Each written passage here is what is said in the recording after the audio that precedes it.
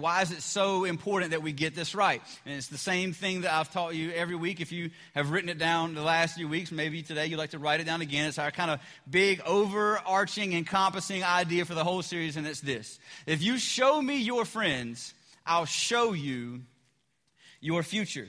And every week, we've also said, just to kind of give us some framework for the whole series, we've said each week that this isn't an idea that Pastor Brian or anybody on the staff at Fusion City Church came up with, but this is directly taken out of a thought that King Solomon wrote down. And he said this, Proverbs chapter 13, verse 20. He said, "Whoever walks with the wise becomes wise, but the companion of fools," this is the part we're going to focus on today, "the companion of fools will suffer harm." Now, we've read that verse every week, but I haven't made this distinction in it just yet. If you remember back to our Guardrails series, about 8 months ago, we talked about this. The verse doesn't say that if you walk with the wise, you become wise, and if you walk with fools, you'll become a fool. That's not what it says. It says if you walk with the wise, you'll become wise. But if you're a companion of fools, it doesn't say you'll become a fool. It just says that you'll suffer harm. Here's what that means. That the people in your life, if they're a bunch of fools, and you know if you got some fool friends, you know, the companion of fools is in the proximity for danger. We walk with the wise, you become wise. You walk with a fool, you don't become a fool, but that don't keep you from getting hurt. A companion of fools suffers harm. And so it's important for us, as we look at the context of our lives, to be honest about who it is that we're spending our time with. Because if you show me your friends, I'll show you the trajectory of your life. You show me your friends, I'll show you your future. A companion of fools suffers harm. We've got to be careful in how we choose our friends. Solomon, again, writing in Proverbs chapter 12, verse 26, said this. He said, "The righteous chooses his friends carefully, but the way of the wicked leads them astray." Now, if you're taking notes, you might want to write this down. We meet people by chance. You can't help the people that you run into. Co-workers, friends. You can't help who your family are. God bless them. Right? You can't help it. But the righteous carefully chooses who they deepen their relationships with. We meet people by chance, but we deepen relationships by choice. And it's the choices that we make of who we spend our time with that have the ability to influence and direct the trajectory of our lives. You show me your friends, and I'll show you your future. Again, if you're taking notes, you can write this down. It is impossible to live the right life when you have the wrong friends. You cannot live the right life when you have the wrong friends. Paul, the Apostle Paul, if you know anything about Paul, Paul wrote almost or more than half of the New Testament. Depending on how many books you accredit to Paul, you could say 2/3, but kind of a prominent guy, big deal. Like Paul was a big deal. And Paul said this in 1 Corinthians chapter 15, verse 33. He said, "Do not be deceived.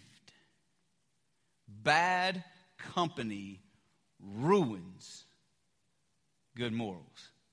Now, why in the world would Paul go? Now, Paul could have just said, bad company corrupts good morals. Bad company will ruin good character.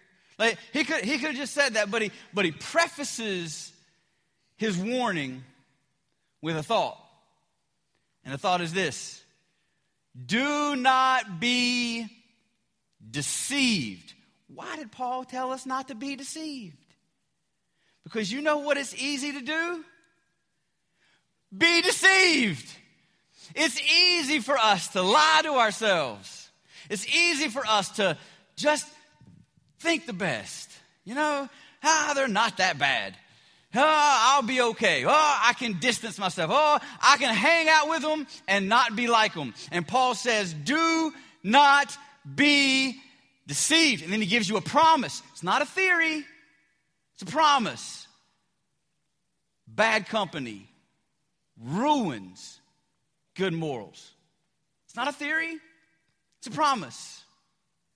The companion of fools will suffer harm. It's a promise. Bad company will ruin good character. It's a promise.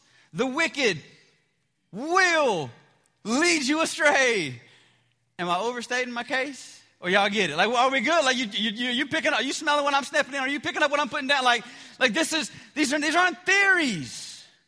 It's a promise that if we spend our time in the presence of those who desire nothing of the things of God, we don't have a choice. It's not an option. It's not a maybe. It will negatively affect your life. So here's the tension, right? Told you there's going to be tension. You ready? Here it is. I'm going to drop it on you. What do we do with the Great Commission? Jesus said, here's what I want you to do. I want you to go into all the world. I want you to witness to everybody. I want you to be relational with everybody, and I want you to teach them about how much I love them by the way that you love them. So wait a minute. I'm supposed to go talk to bad people about how to be good people. But if I go talk to bad people and bad company corrupts good character, wait a minute. What do we do with that? Well, what do we do when Paul said, do not be unequally yoked with unbelievers? And then Jesus tells us to go and be the light of the world. Well, what do we do when Paul says that light has no business being with it? Lightness and darkness have nothing in common. That we should distance ourselves from the darkness so that we can remain the light. And then Jesus tells us to go and be the light to all the world. Put your light on a lampstand so that everybody can see. What do we do with that? I mean, come on, Pastor Brian, what are we supposed to do? Are we supposed to distance ourselves and avoid the depravity of the world that we live in? Or are we supposed to engage culture and embrace these people and love them so that we can be a minister and a witness in their lives? What are we supposed to do? Are we supposed to avoid it, or are we supposed to engage with it? Come on, tell me. Here's your answer. Yes. Yep. My dad used to do that to me all the time when I was a kid. I'd ask my dad a double-ended question. Dad, do you want vanilla or you want chocolate? Yes. What do you mean, yes? Yes, I want vanilla, and yes, I would also like to have chocolate. Like, it's not a decision, it's a tension. Now, I hated it when he did it to me. Unfortunately, for this application, I got to do it to you. Here is what the life of the believer is called to. We are called to both avoid the depravity that would corrupt us, bring us down, tear us up, and eat our breakfast. We're at the same time supposed to engage and embrace culture so that we can be the light of the world and the hope, and to bring the hope of Jesus Christ. Do you feel it? Do you feel I got to avoid and embrace. I have to distance and draw near. It's a tension. We're called to both. So how do we do it? How do we do that? How are we supposed to avoid the depravity of the world and at the same time embrace those who desperately need the gospel? It's muddy. It's murky. It's difficult. It's hard. It's something you can't really wrap your mind around. Because come on, chances are that your friends, like the bad ones, like they're not in the mafia. They're not murderers. They're not cooking meth and giving it to fifth graders. And if your friends are, we're glad you're here. Welcome to Fusion City Church. And dang, you need some new friends. But chances are that for most of us in the room, those friends that we need to redefine our relationship with are not the world's most hated. No. The reasons that we need to redefine our relationships are much less clear. And so I want to spend the rest of our time this morning just trying to be as practical as I can in helping you and helping myself. Try to figure out how we figure out what kind of relationships we have with what kinds of people. And for a lot of us, it's going to require us to be more honest with ourselves than we've let ourselves be. Because let me tell you what's going to happen, right? And I perceive that this happens almost every message, but today it's also very, very possible. You're going to argue with me in your mind, not out loud because I got a microphone and that wouldn't go well for you. But you're going to argue with me in your mind, right? You're going to tell me, yeah, but he's just not, and well, I mean, I know he's like a little bit like this, but I mean, I can get past that. That's not really like, it just, you don't know, my situation is, you're different, right? Like, because we're all different. Like, my situation is special. My ways are different. And by and large, all of us are very different. We probably all have lots of different kinds of relationships. But the thing that is universal for all of us is this, that bad company will ruin good morals. And the wicked will lead astray. And the companion of fools will suffer harm. And so we have to be careful that we don't allow ourselves to be deceived. You can argue with Pastor Brian in your mind all you want to, and that's fine. You can disagree, and you got the God-given right to be wrong. That's fine. I'm telling you, everything that I'm speaking to you comes from a place of love and from, just to be perfectly honest, from a place of experience, because I've had some jacked up friends that I've had to distance myself from my life so that their bad character would not ruin good morals. Not that my morals are perfect, but I don't want any kind of negative influence in my life that could lead me astray. So here's kind of the practical advice. We can put this in terms of things that I think will help each and every one of us. Here's the first piece.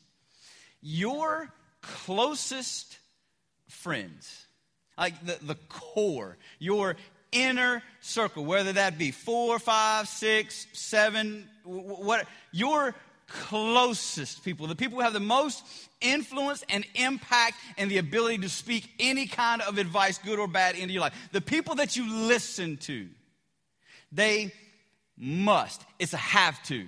They have to be committed followers of Christ.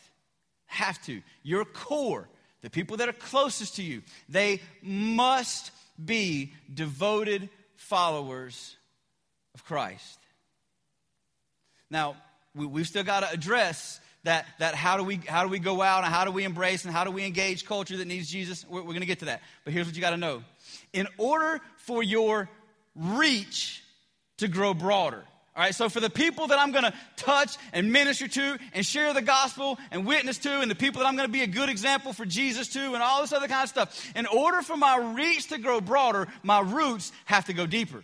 If I don't have a strong foundation, I can't reach very far. And so the people who are closest to my life, the people who are going to advise me, the people who are going to counsel me, the people that I'm going to come to and say, hey, I'm thinking about doing this, and they're going to say, no, you're an idiot. Think about what Jesus would do and tell me to do. Like those people, they have to be committed followers of Christ so that the advice that you are breathing in helps your roots to grow deeper so your reach can go broader. Somebody ought to say amen, because that's some good preaching. Like your roots got to go deeper so your reach can go broader. If you aren't healthy, you cannot provide health to other people. You can only impart what you possess, and that which you do not possess, you cannot impart. If you are unhealthy and the relationships of you and your life and your friends is unhealthy, you do not have the ability to go out into the depravity of the world and not be so negatively affected that it destroys your walk with Christ.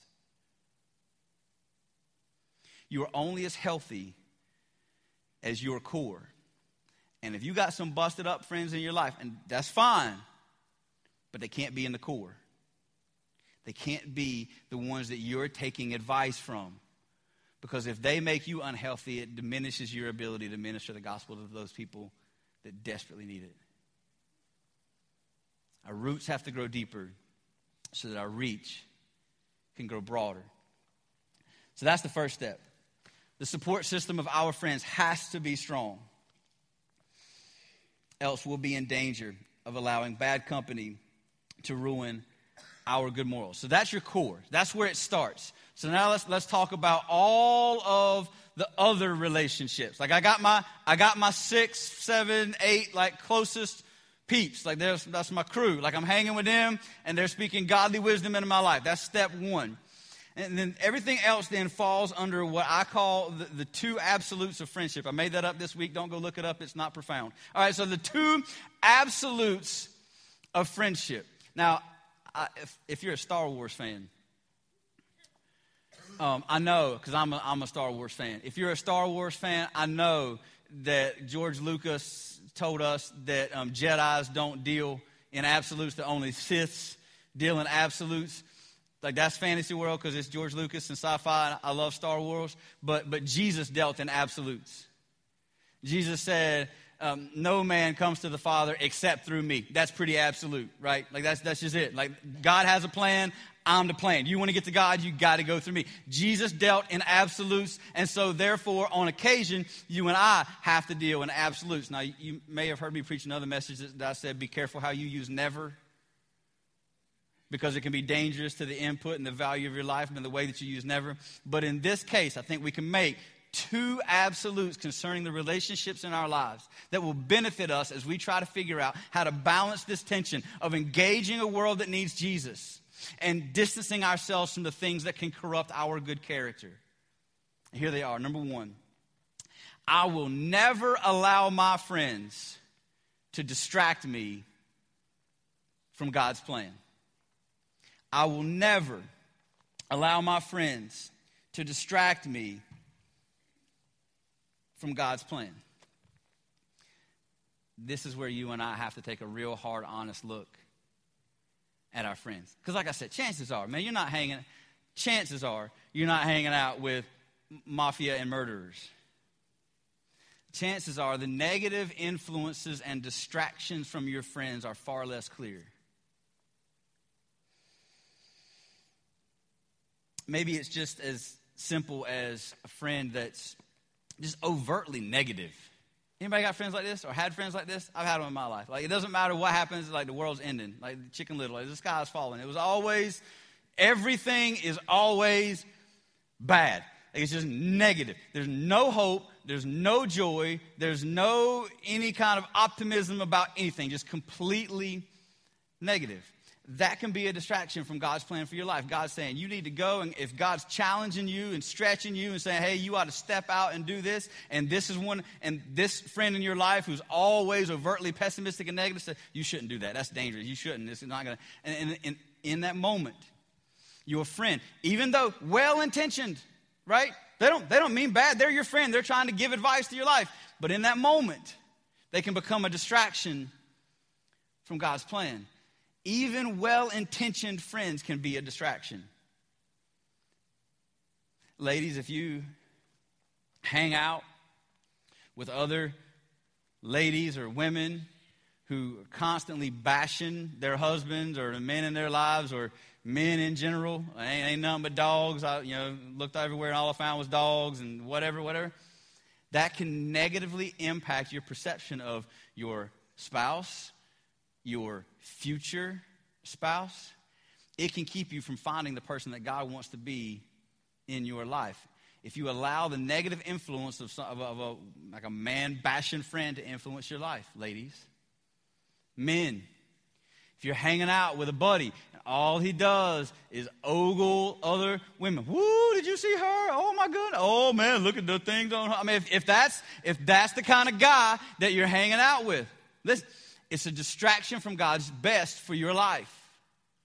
If you can't hang out with a dude and that's all he talks about, you probably need to put some distance between you and he so that he does not distract you from God's version of how you should love your spouse or future spouse. We got to be careful about how we allow the influence of our friends to affect us.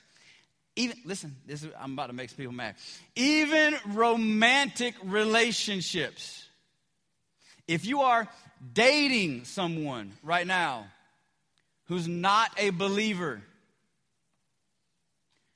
you probably need to put some distance between you and that person. Like, well, I know, but I mean, he's got a Bible that like they gave him when he was christened as a baby. There's God in there somewhere. No. That's what we in the church world call evangelism dating. There is no such thing as flirt to convert. Like, it just don't happen. All right? God has somebody in mind for you that he wants to be part of your life, maybe even a slew of people for you to choose from. But if that person is not a God-honoring follower of Christ, he ain't it, ladies. And men, it's the same for y'all. I have to say y'all because I'm already married. I got mine, and dang, I did good, right? But listen, I went through a lot of relationships I shouldn't to find the one that I should. I dated a lot of dogs to end up with a fox, all right?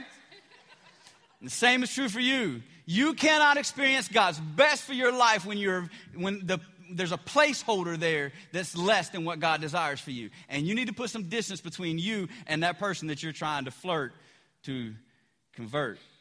Relational evangelism or dating evangelism is not God's plan for how you're going to win that person over to Christ. We have to be careful that we do not allow the negative influence of those who are closest to us to distract us from God's plan for us. And especially in the world of dating somebody, you're playing with two different sets of rule books. You're trying to honor God and be pure, and the chances are if they don't love Jesus, purity is not a part of their repertoire. It's not part of what they're after.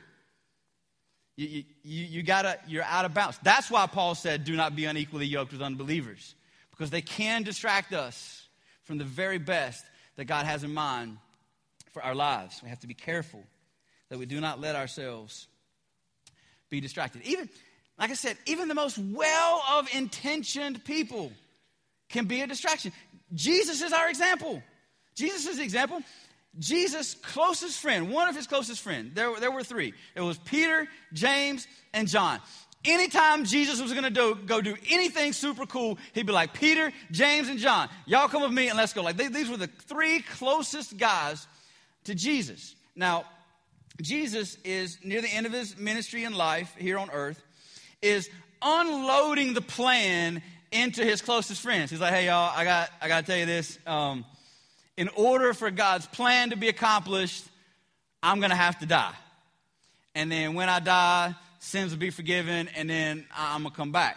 And Peter loses his flipping mind. Peter goes crazy. No, you can't die. Like, we got plans for you. There's a kingdom that you're going to build. You can't build a kingdom very well if you're dead. Like Peter is losing his mind. Like, Jesus, you can't die. We can't let you die. What do we got to do to keep you from dying? You tell me whose ear I got to cut off, I'll whack off an ear. Like, whatever I got to do to keep you from dying, Jesus, I'll do it. Right? Look at Jesus' response to Peter's best of intentions. Jesus, I don't want you to die. That's a good intention. But look what Jesus says. Matthew chapter 16, verse 23. But he turned and said to Peter, get behind me, Satan. You are a hindrance to me. For you are not setting your mind on the things of God, but on the things of man.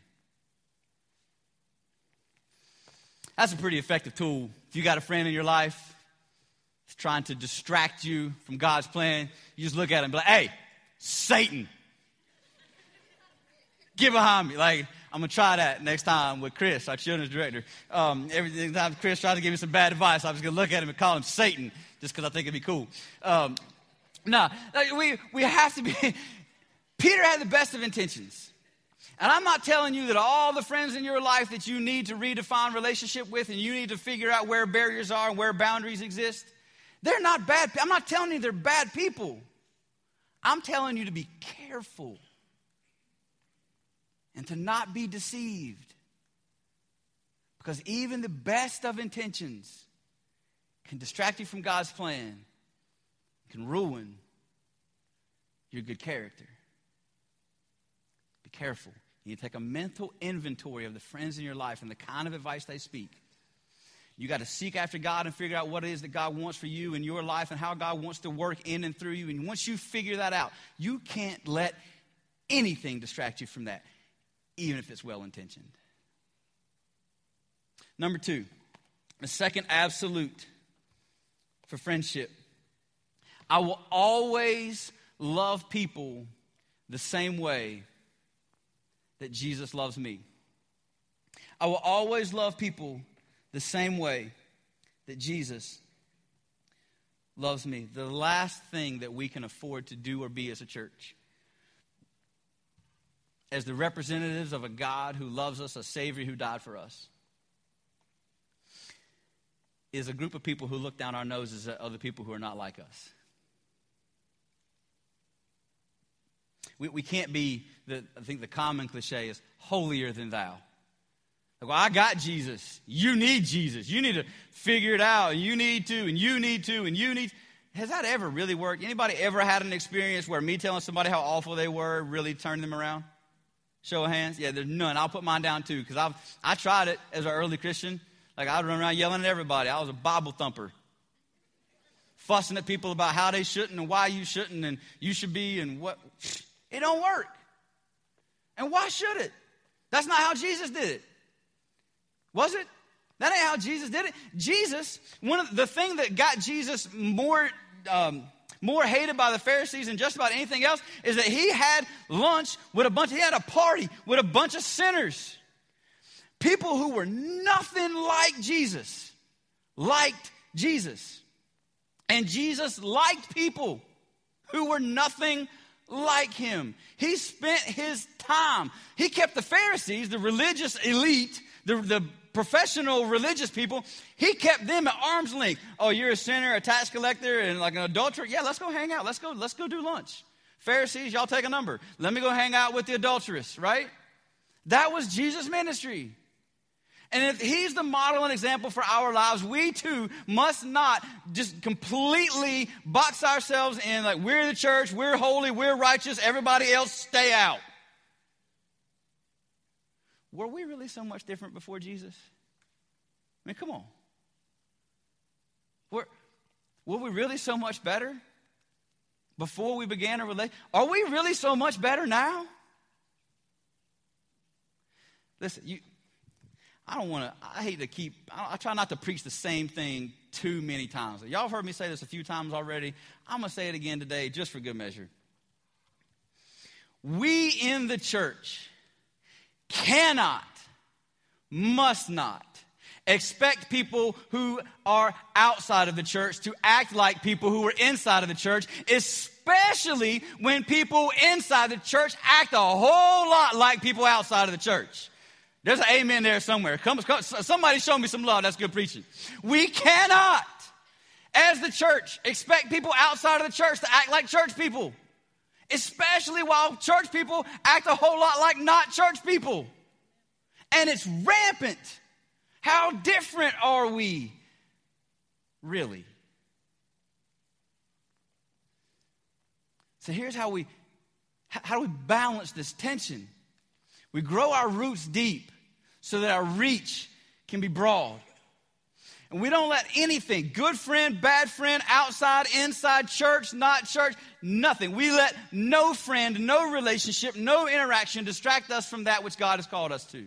God has a plan for our life. Once you figure it out, you stay with it. And you don't allow anything to distract you from that plan.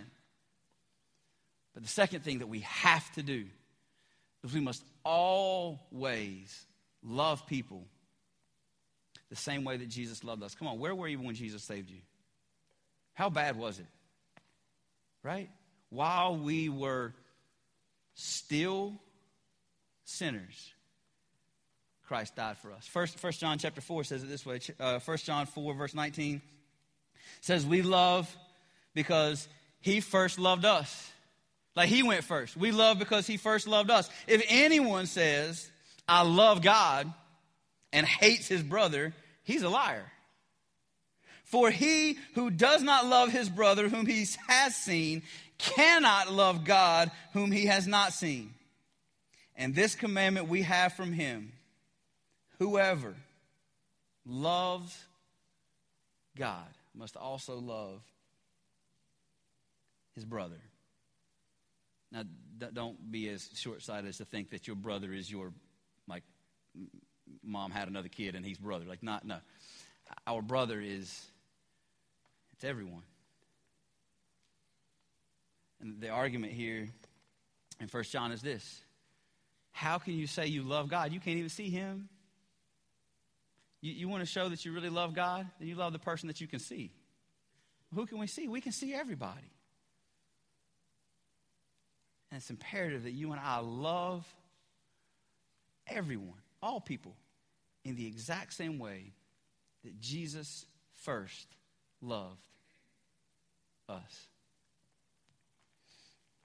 I don't know about you, church, but this is an opportune time for me to take a look at all the relationships in my life and begin figuring out which relationships need to be redefined. Like, how much influence do I really need to allow certain people to have into my life? How do I live in this tension of loving the same way that Jesus did, while maintaining an adequate and proper distance from the depravity that could suck me in and distract me from God's plan for my life?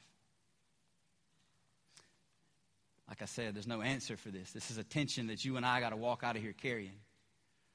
I was talking to another pastor friend of mine this week about this message, and I said, I basically just got to leave them with the tension and hope that what we read in God's Word and any advice or application or explanation that I can give to that is enough. And I told him, I told him, I said, I feel like a dad. I haven't had this experience yet. My daughters are still young, praise God. I haven't had the experience yet of having to watch when my kids go off to college. But that's kind of how I feel. I feel like I just got to let you go. And you got to make your own decisions. You've got to look at your relationships. You've got to make the decisions of who it is in your life that you are leading or that are pulling you down. You got to figure out who those 5, 6, whatever friends are that you want in your core, and so that they can breathe life into you so that your roots can grow deeper. If you're a new believer or newer believer, there's a really, really good chance that all of those friends that were in your core need to have a new spot in your life. I've never had any professional counseling for addiction, but I've heard and I've read that for an addict, one of the first things that they have to do is distance themselves from the community that they were a part of that allowed them to maintain the addiction. And the same is true in our lives. As we seek to honor and please God and live a life that's free of distraction from the things that would derail us from the plan that He has for our life, we too must distance ourselves from the communities that allowed us to live outside of God's plan. All the while, here's the tension, all the while, we love them the same way that Jesus did. Jesus loved everybody equally, but He didn't treat everybody equally. He kept the Pharisees at arm's length. He brought in the sinners. He brought in James, John, and Peter a lot closer than He did the other 9 in the disciples. Jesus loved everybody equally, but He didn't treat everybody equally, and the same is true for us. I can love you from a distance if you're going to be a distraction in my life. And when I'm strong enough, when I've got a core around me that's deep and grounded and firm, then I can reach out and try to advise and witness and lead and direct and preach. But we got to get ourselves right first. And for a lot of us, that means that there's some people in your lives that you need to redefine your relationships with. Would you pray with me? Father God, give us the strength. Give us the strength necessary to be honest with ourselves about the nature of our relationships. And Father, for those relationships in our lives right now that need some redefining, God, would you give us the strength again to redefine those?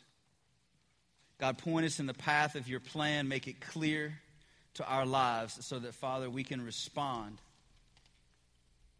in boldness and confidence, knowing that we're not allowing any outside influence to negatively affect or distract us from the plan that you have for our life. God, for the ones in here this morning that are going to be faced with some tough decisions in response to what they believe to be true from your word this morning, God, I pray that you just wrap your arms around them, that you let them know that, God, they can't get rid of anything in their life that you don't replace with something better. God, if there is something in their lives that is distracting and derailing them from their relationship with you, God, if they take the step and have the faith to get rid of it, that, God, you'll replace it with something that's pure, that's honoring, that's holy.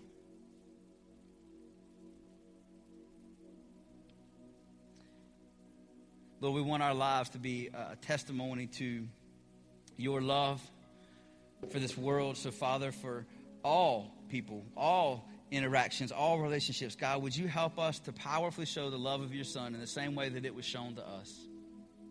A willingness to do whatever it takes and pay whatever the cost to demonstrate the love of a God who was willing to watch his Son be led away to a cross for the sins of the world.